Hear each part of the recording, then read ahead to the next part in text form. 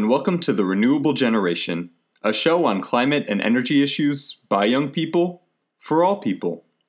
My name is Evan, and for the past week, we've had a break from The Renewable Generation, but that hasn't meant a break from work. Stephen and Kelly, how have you been dealing with your work lives the past couple weeks? So I just took a couple weeks off, kind of unplanned, because I just reached my breaking point in quarantine. So I took a couple weeks off, which was actually much needed.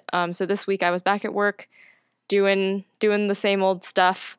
But there's a lot of changes afoot at my company. So one of them that has been publicly announced is that we're selling off one of our subsidiaries called Direct Energy, which is a retail electricity and natural gas supplier in the U.S. So that's a huge move. It was like $3.625 billion all cash transaction.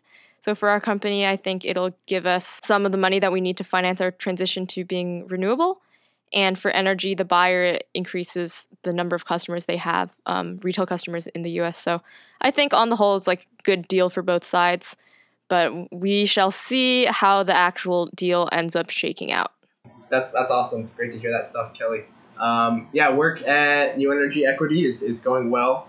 We're doing very well financially. I'm very happy to say we're very healthy right now during everything that's going on. Solar is very profitable at this time. We've been, just expanding the portfolio, and things are definitely picking up right now. But in my own personal life, not really much has changed. Just been reading a lot more. Reading a book right now about evolution and how we kind of tend to think that society and all these things in society are deliberate and planned, and really in reality, it's a lot of these processes tend to be more spontaneous, very scientifically spontaneous, just like natural selection. Right now, I'm reading about law.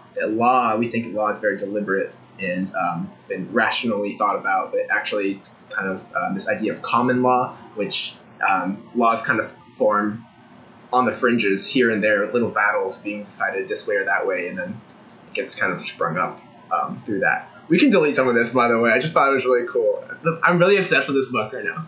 Stephen, I heard that there's a new committee at work that you're in charge of. Could you talk to us a bit about that? Yes. So we have started a committee called the Thought Leadership Team, and as of this week, I'm officially the chair of the Thought Leadership Team. So, whatever that means.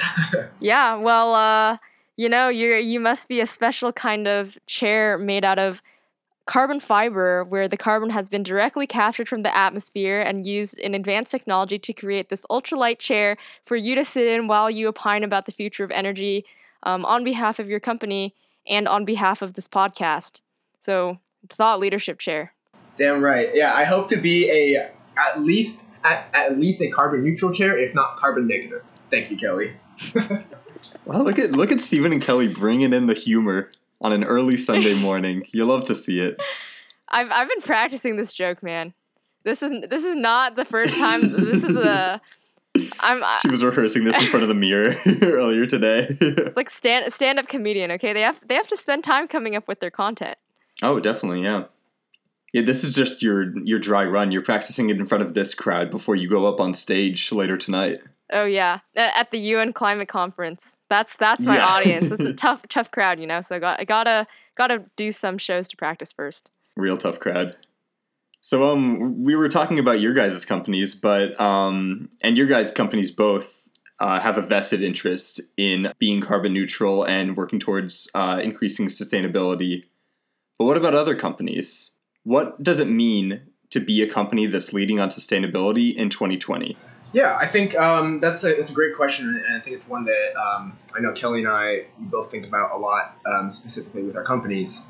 So I think, first of all, with sustainability, I think there tends to be two ways that employees tend to think about it within their company. I think it's when sustainability and external sustainability. So internally, what I mean by that is kind of the culture of sustainability. When you walk into the kitchen area, you can have a bunch of single-use plastic items, for example, things that you just, plastic fork that you use once and then throw it away in the trash, and then it's going to sit for thousands of years in a landfill.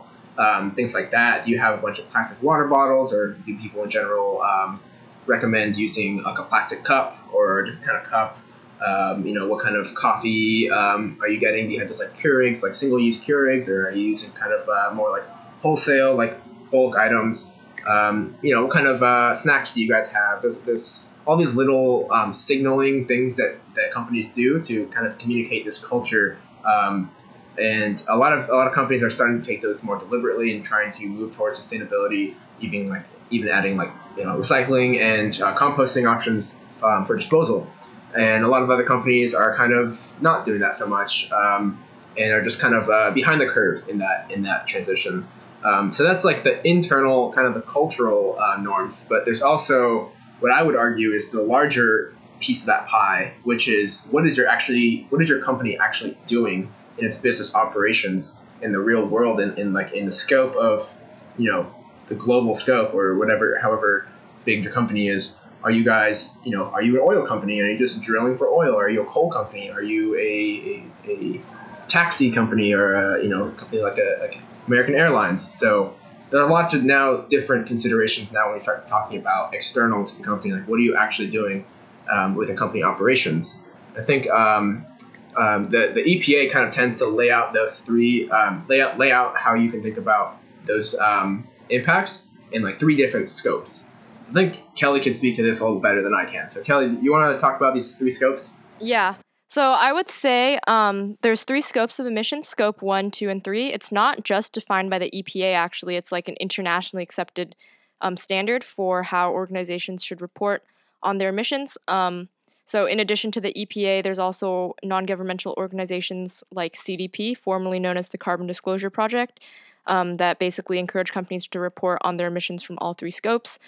So basically, scope 1 is it's essentially direct emissions. So it's like, what are emissions that are coming from sources that the company directly owns? So for instance, if you own a vehicle and it drives around and it burns gasoline, that's part of scope 1.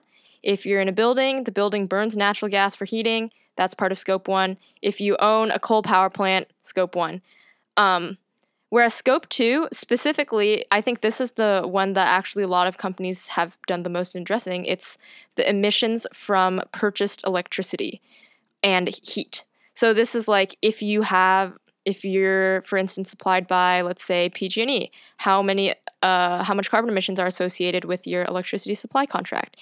If you decide that you want to secede from PG&E, and then let's say you're using East Bay Community Energy and you sign up for 100% renewable tariff from them, then your scope 2 emissions become zero because you're technically not emitting anything from that. So there's some issues that some more sophisticated companies are raising with scope 2, specifically like if you have this essentially financial construct where you claim to be purchasing 100% renewable energy, even if there isn't that enough renewable electrons produced at the exact time that you're consuming them, but it averages out over the course of the year, you can claim to be 100% renewable. A lot of companies, particularly Google, are trying to move beyond that and actually match the electricity production of renewables with consumption on a 24/7 basis.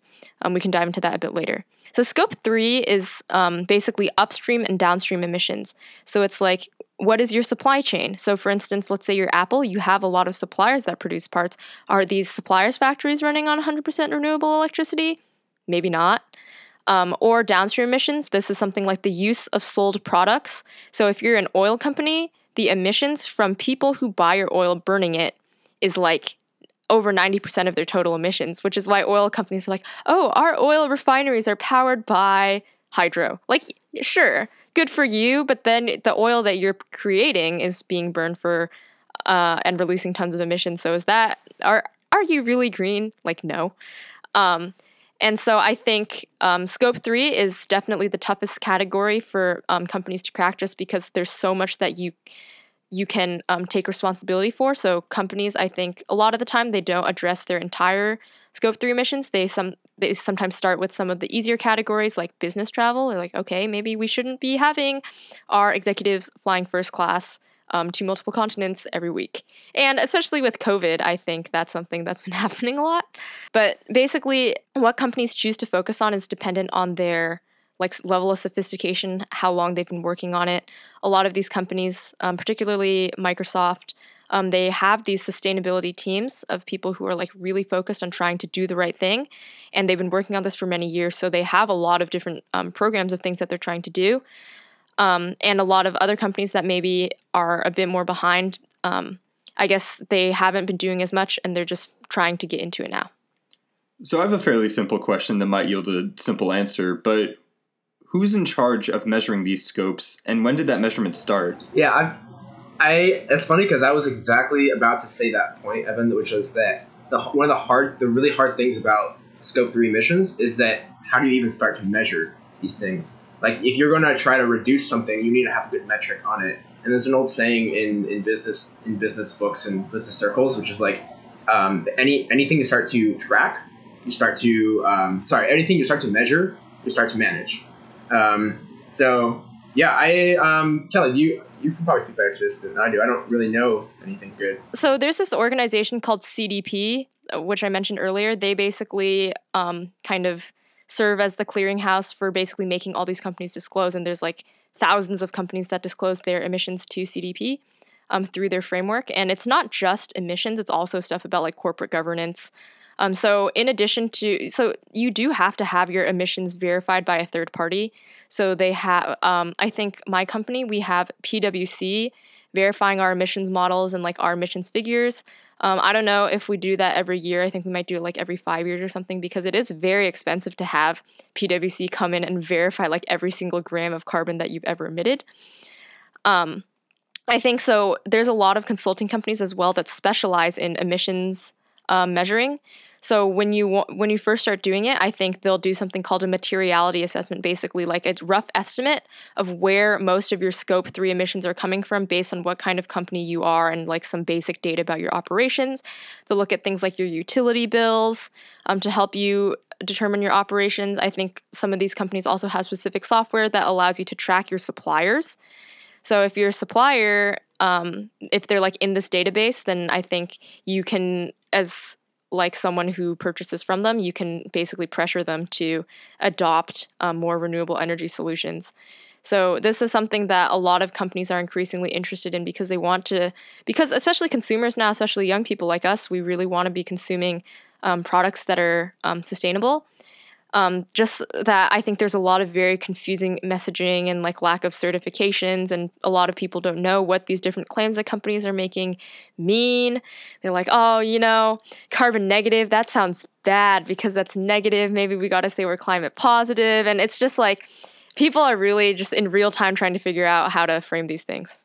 So I have a fairly antagonizing pitch to both of you guys. Pitch me why your company is acting in better faith to be carbon neutral than the other, and tell me what they could be doing right now to be acting in better faith. Comparing mine and Kelly's. I have a lot of ideas. So yes. So Centrica versus New Energy Equity, what are they doing better than the other, and what could they be doing better themselves? So first of all, I'll say that this is not a drag on New Energy Equity at all. But what I will say is that because we're a much larger company, we're able to bring in a bunch of different technologies. So one thing that we're doing increasingly is we want to help customers with carbon transparency and just having more granular knowledge about where their carbon emissions are coming from. So one of the criticisms of Scope 2 in particular... One thing, can I just jump in for a second and define that Kelly works for a utility? So that's just the context. Yeah, here. Okay, I guess so let me explain what my company does. So Centrica, the parent company, is a British utility. So they do retail electricity and natural gas supply in the UK. However, we're also basically a diversified energy company. So we do a lot of stuff. I just mentioned we sold off our utility arm in the US.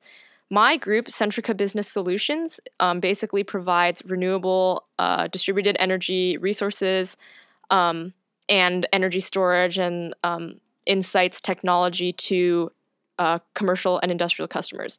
So that's the perspective. So I've actually been doing a lot of work on like looking into corporate sustainability recently, which is why I'm like, I know this like scope 1 stuff because we like did a whole study about it. So what I will say is because we're a bigger company and we have more resources, we can actually provide these integrated solutions. So we have a platform where customers can see where all their emissions are coming from. We sell them like solar, energy efficiency, batteries, demand response, and a whole suite of different technologies. So we, as a larger organization, like we have purchased a lot of startups to like get their technology so that we can integrate it into our solutions. So that's not a drag on startups at all. I'm just saying like it's similar to, I guess, what Shell is doing with Shell New Energies. They're just trying to buy a bunch of technologies and then figure out how they can put it all together. And I think that it's also worth mentioning that like utilities and like solar developers like my company, they're like such different companies. They're both in the energy sphere for sure, but utilities are humongous corporations, and my company has like 27 people in it. So when we are comparing them, it won't be super apples to apples, but I still think it's a fun thought experiment. So you want to keep going? So I've said like some good things about our company, but I will say here's some criticism. So our legacy is as a company. So our utility in the UK is called British Gas. So that tells you a bit about where our legacy is. We do still own, I think, like a 60-something% stake in this company called Spirit Energy, which is a fossil fuel extracting company. They announced last year that they're selling it off, but I'm like, I think we've seen leadership by some companies like BP where they've said, you know what, we're going to just write off some of our fossil fuel assets. So I think with Spirit Energy, my personal hope is that they do a study and then determine that because right now the cost of oil is low. So if you're writing it off right now, you're not going to take that big of an L on your balance sheet. I mean, you are taking an L, but it's not like horrendous. I think we were selling it off in part because we needed cash, but because we just got so much cash from this direct energy sale, I don't think that the amount of money that they're going to get from the sale of Spirit Energy is going to be that substantial in comparison. And I think it would be a great thing for us to do to show environmental leadership and that we're serious about the energy transition. So, I mean, that's just my personal view. It does not reflect the views of senior leadership or management at my company. That's just my personal view as a private citizen that I think we should show leadership by getting rid of our legacy assets and fossil fuels and showing our commitment to a clean energy future. Nice disclaimer right there at the end, Kelly. I'll start with my disclaimer as well. So I'll say that this is my views as Stephen Chan and not the views of New Energy Equity, even though I am the thought leadership chair now. So maybe it is a little bit of New Energy Equity. So I guess there's an asterisk there. But I would start off with saying the bad stuff. So for New Energy Equity, we are a mature startup, I would say. We're kind of transitioning away from startup. Soon I won't be able to say startup at all. But we were founded about 7 years ago. And upon bootstrapping and kind of growing as a company, we didn't have all the resources that, a bigger company would have. So there was, I think, in terms of, harkening back to earlier when we were talking about the internal culture of the company, the internal culture for a long time wasn't extremely sustainable. We had a small little office space and we'd use plastic forks and knives and throw away paper plates. And, we weren't super mindful about personal individual trash and waste and things like that. Though I would say, to be fair, that our external impacts have been pretty outsized for a company our size. We've been, installing hundreds of megawatts of solar, and that has, I think, a very extremely large impact because the solar panels live for 25 years of life as well. So, just to give you both sides there, I think we do have some internal culture work to do in terms of sustainability. But we are doing great stuff on our company mission. Our company mission at the end of the day is to really be the frontier and the leader in clean energy development and deployment and change the world, leaving behind a better legacy. We're trying to improve everything that we touch and leave it better than it was before we got there. And that being said, so yes, we develop solar, right? That's all good. I mean, let me give you a little reality check here too. We're developing solar. It's all good, and I want you all to think, highly of us. But technically, we cannot take credit for the renewable and for the environmental benefit of it, because when you create a solar panel or solar system, you create the energy, and there's also a thing called an SREC. And that's a lot of how financing works in solar. The SREC is called a Solar Renewable Energy Credit. And essentially what it means is that is the part of the solar that claims to be environmentally beneficial. And what we do, and that has a monetary value on it because certain states set mandates. They say, for example, in Maryland, they just passed 50% clean energy by 2030. And that makes, there's a market, there's a whole market, just like the stock market, it's a market for SRECs and wind credits as well. So all of a sudden the value of an SREC went up over 100%. So we actually sell those SRECs off to other buyers. And so that's because, so then when we do that, certain companies can claim, oh, we are, we bought, 100,000 SRECs last year. And so therefore we are very environmentally friendly. So this comes back to this like carbon offsets. And this is the way like that financing happens. Like a certain company can say we are environmentally friendly because we bought many SRECs. And so that technically speaking, New Energy Equity does not claim any of those environmental benefits. So all that we are is an energy company, not really a environmentally friendly one, technically. I was just going to say a lot of corporations are really interested in buying these as well to show that they're compliant and that they themselves are 100% renewable. So they buy these renewable certificates, even though it doesn't necessarily jive with the time that they're actually consuming energy. So I think that's something that a lot of advanced companies are trying to make moves on, but it's still something that the accounting system as a whole is trying to catch up with as well. And now it's time for Evan's Climate Fact of the Day. Did you know?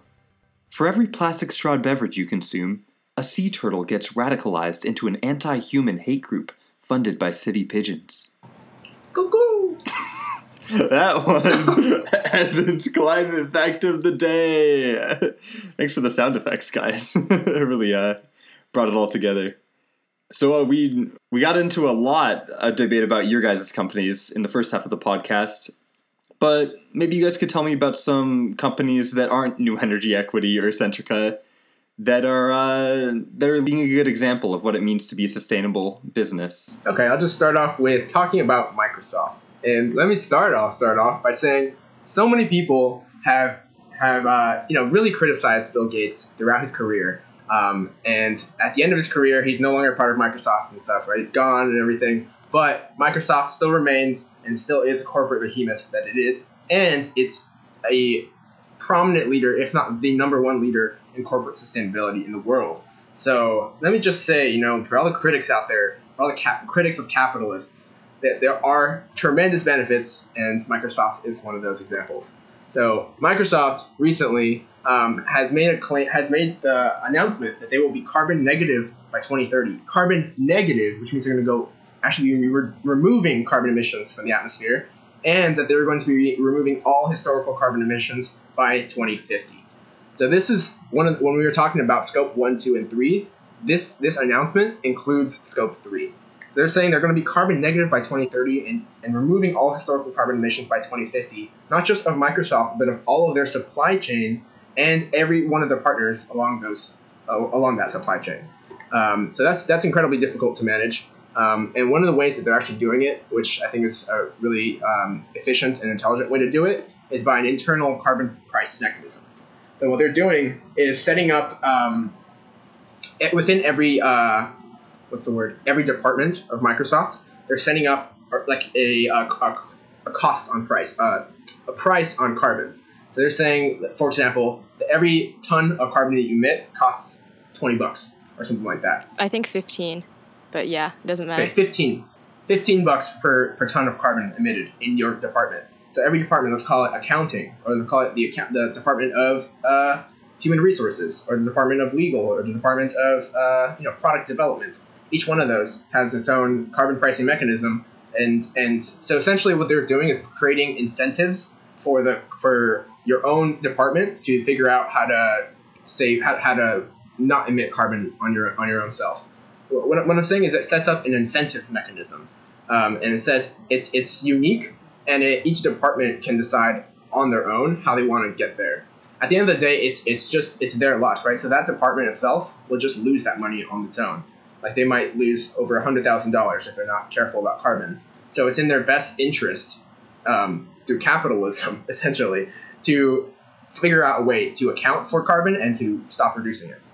Yeah, so I would just issue a slight correction. It's not like these functional groups that are the divisions that have to do carbon. It's not like HR or accounting. I think accounting, they're the people who are actually in charge of keeping track of all the internal money, essentially. It's more like, okay, like let's say like Azure. They are the ones that definitely produce the most electricity. And so they're like, okay, like this is the amount of carbon tax that you have to pay. And then I think all the carbon taxes actually go to pay for sustainability programs. So that's how the sustainability programs at Microsoft, I think that's how they're funded, is through this internal carbon tax mechanism. They also basically make the Azure team also have to account for their energy costs, which encourages them to be energy efficient. Like the amount of energy that these data centers use is so insane. If you can reduce it by like 0.0000001%, you're saving the company millions of dollars.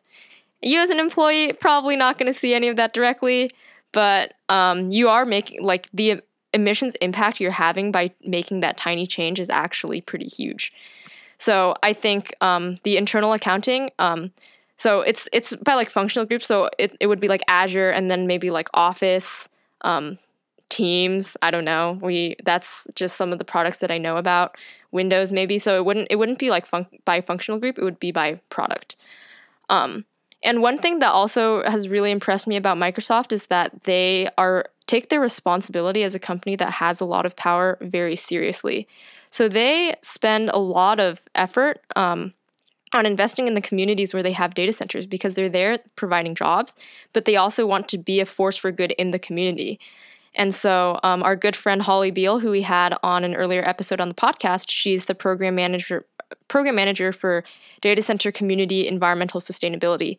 So she basically is someone who works with the communities on implementing these sustainability projects, and they do community events. The employees there are really, like, it helps empower them and makes them feel like their jobs are meaningful. She actually, I think a couple years ago, she wanted to hire someone to help her because she's like, I have like 15 projects.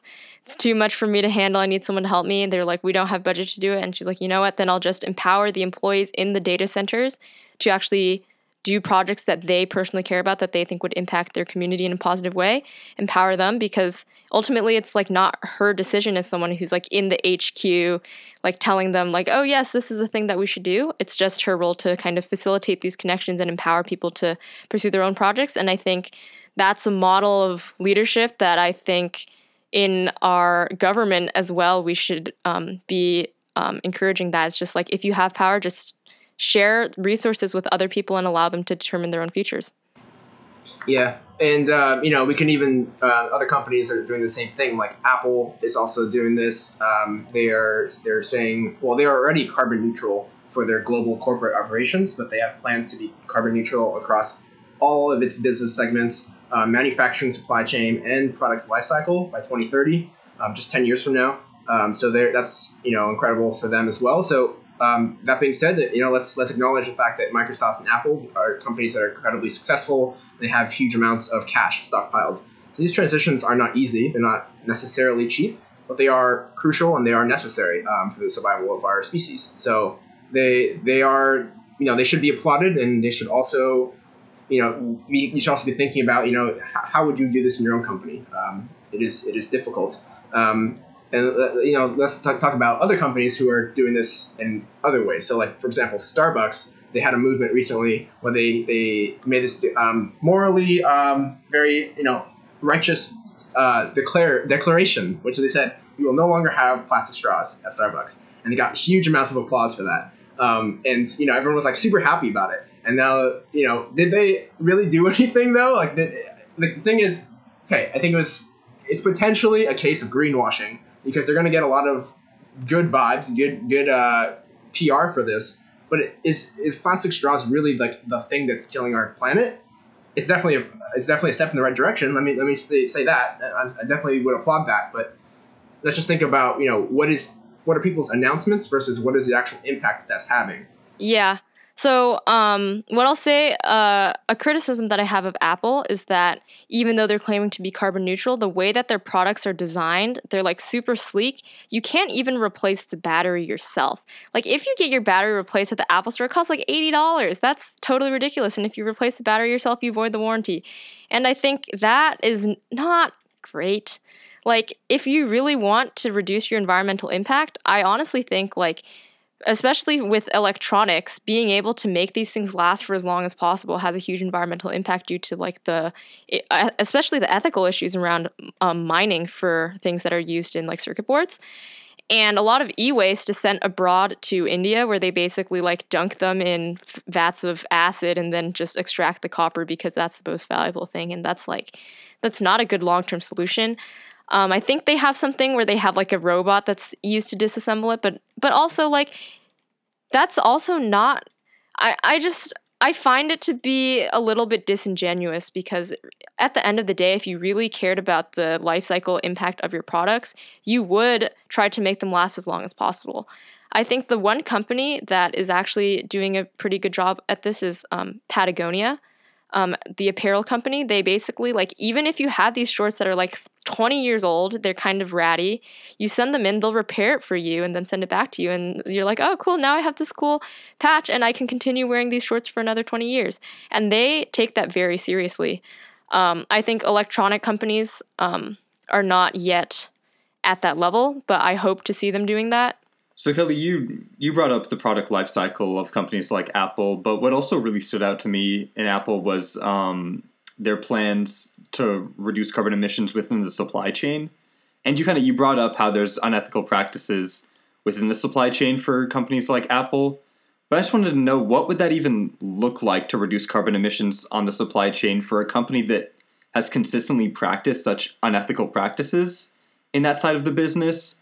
And is that a good faith statement that we can get behind, or are they just kind of saying it and it's not really going to come to fruition? So what I will say is that carbon is just one piece of the environmental puzzle, right? I think the boutique mining for cobalt by children in the DRC is really low carbon because you're just having these kids walk around trying to pick out the cobalt. That's like super low carbon. That's not ethical, but it is low carbon. So I think it might almost be a distraction from like, I mean, I do want to assume good faith and that they're trying to do this for the right reasons, but I will say like these ethical issues are different from the carbon issue, and we need to continue to hold companies accountable for all the ethical issues, not just carbon. I think maybe we've gone too far in focusing on only carbon. Yeah, I think that's totally right. It's like it kind of goes back to what we said in a previous episode where we talked about carbon emissions, and there's also environmental problems, and those aren't not necessarily one and the same. Often they are, but not always, to Kelly's point. Yeah.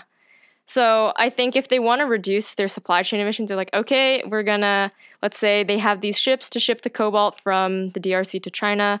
Maybe they'll switch the ships to being lower emission and get rid of like the really, really dirty ones, or they'll just purchase offsets.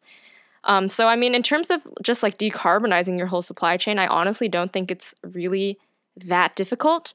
But when we're really talking about like how to, I mean, it is difficult, but it's not as difficult, I think, to these companies as like seriously critically looking at the life cycle impact of their products, and especially the end of life, and especially e-waste. I think that's a big unsolved and underrated problem.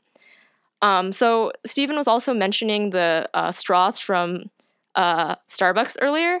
So I think what ended up happening is that they had this new lid design where you can basically drink without a straw, and actually the amount of plastic waste that's created by that was actually greater than like the version with the straw.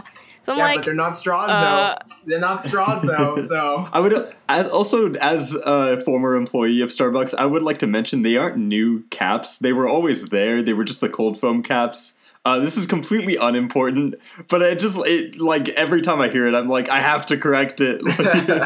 No, I think it's a good correction, because I think they are acting like it's this huge deal when in reality I'm like, okay, if you really wanted to reduce your plastic waste, you could increase the cost of getting a disposable cup to some crazy amount.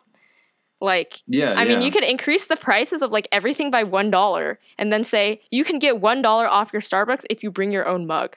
And then I Because think that would Starbucks actually. offers reusable mugs, but they just don't really market them that well. And the reusable mugs are really cute too. And having everyone with their like cute like Starbucks mugs everywhere, I like they are very nice. Like those normal Starbucks cups are pretty like there's all the hoopla and controversy about like the holiday cups, but I think the actual mugs that they have, some of them have like cityscape designs of like Seattle, various other designs that I think are legitimately like I purchased them to use at home because they are actually aesthetically pleasing, and I think they should actually just have a marketing campaign where they tell people to use them. For every big city, for every major city there's a Starbucks in, they have a different cityscape for it. And I know there's people that love collecting them. So if they just marketed that a bit more, like maybe like what's that place? The guitar with the bears, Hard Rock Cafe. If they did like a Hard Rock Cafe thing where it's like, oh, this is this cool thing you could collect everywhere, and they really pushed that, maybe that would be a good thing. And now it's time for the segment that Ted Yoho doesn't have a lot of nice things to say about. It's the Green News Spiel. Cool. All right. So my Green News Spiel is this actually happened, I think, 2 weeks ago now. But the Ohio House Representative, the Ohio Speaker of the House, his name is Larry Householder. Yes, he was recently arrested on racketeering charges and over $60 million of corruption. So essentially what happened was, once again, an oil or a coal or fossil fuels, lobbying group again they just threw dark money at this political person to get their bill passed. At the end of the day, what you need to know is that it was a bailout. They offered him over $60 million of bribe. Essentially, it was quid pro quo for him to help pass this bill that would bail out all the failing coal companies and the failing nuclear plants. And this is, to our points from before, coal and nuclear are economically terrible, as well as environmentally terrible. So, I mean, those are two separate things, right? They're failing as a business on their own, and they're also terrible for our society. So why are we trying to keep them alive in the first place? And at the end of the day, it's because powerful people have vested interests in that. So he was sentenced to prison, and it's unfortunate. Well, I'm glad that justice was done, but it's unfortunate that this bill passed in the first place. This has real ramifications. It caused several solar and wind companies in Ohio to go bankrupt because they couldn't compete with these like giant subsidies. The Ohio consumers of electricity, the ratepayers, are the ones that will be suffering because they will continue to pay more money for lower quality energy that also hurts their wind, their air, and their water, ultimately impacting their health. So it's just a shame that this all happened in the first place, but I'm hoping that this will be a step towards justice and progress. Cool. So I can do my Green News spiel. There's this new project called Climate Trace, which was started by Al Gore and the startup called WattTime. So WattTime actually was started by a Berkeley PhD student who dropped out of his PhD to start this basically it's a not-for-profit company, but basically, go Bears. And that's something that we can say about whether or not it's a good idea for Steven to pursue his PhD if he wants to start a business. The successful business. Hey, Elon Musk also dropped out of his Stanford PhD on like the 5th day. I think this guy did it. He was there for I think maybe a year and a half. Then he took leave and then just left forever. So the thing that WattTime is, I think, best known for is that they provide these emission signals that are used by energy storage operators, particularly in California. You have to use this signal to prove that you're reducing your emissions. I think about a year or two ago, they started this new project to measure the greenhouse gas emissions of every single power plant in real time. And now they're working with a bunch of other organizations to basically have a centralized place where they use satellite data, machine learning, and just like other types of observations to basically measure like all the emissions all around the world all the time. And Al Gore is a big part of kind of getting the groups together to do this. This is very interesting because one of the big arguments at these UN climate meetings is basically like, oh, who's in charge of tracking the data? We don't know. Like, are these countries tracking it in good faith? Are they doing a good job? And if you have a nonprofit that's literally just tracking it from satellite data and they don't have any vested interest either way, that kind of removes that whole complexity from the equation. So I think that would be huge. And this can help people identify where the emissions are coming from and where more action needs to be taken. And so I think this is kind of one of the promises of big data, is that we can use better data to make better decisions, more information. And I think this is really exciting. They're still in like very prototype phase, or like we have basically like a prototype machine learning model where we can like put in some data. So they just announced it. I think by the time that the next UN climate conference rolls around, by next November, because it was postponed due to COVID. But that means that they just have more time to get this ready for the next conference when all the countries are going to be tightening their targets. I think it'll be a really big deal. So I'm excited to see where it goes. All right. Well, thank you, Stephen and Kelly, for your Green News spiels. And with that, we wrap up the segment and we wrap up the show. Thanks, as always, for listening to The Renewable Generation. Feel free to reach out on any platform. There's a lot of avenues to do so now. We have a Facebook, The Renewable Generation. We have a Twitter, @GenRenewPod. And you can always just leave us a review on Apple Podcasts. Or just DM me directly on Instagram. You heard it here first. DM Kelly M. Jang or Sustainably Steve. Or Honeycombs Jr. On Instagram. Or Honeycombs Jr. Yes. Yeah, you can slide into those DMs. All right. Thanks for listening. See you next week.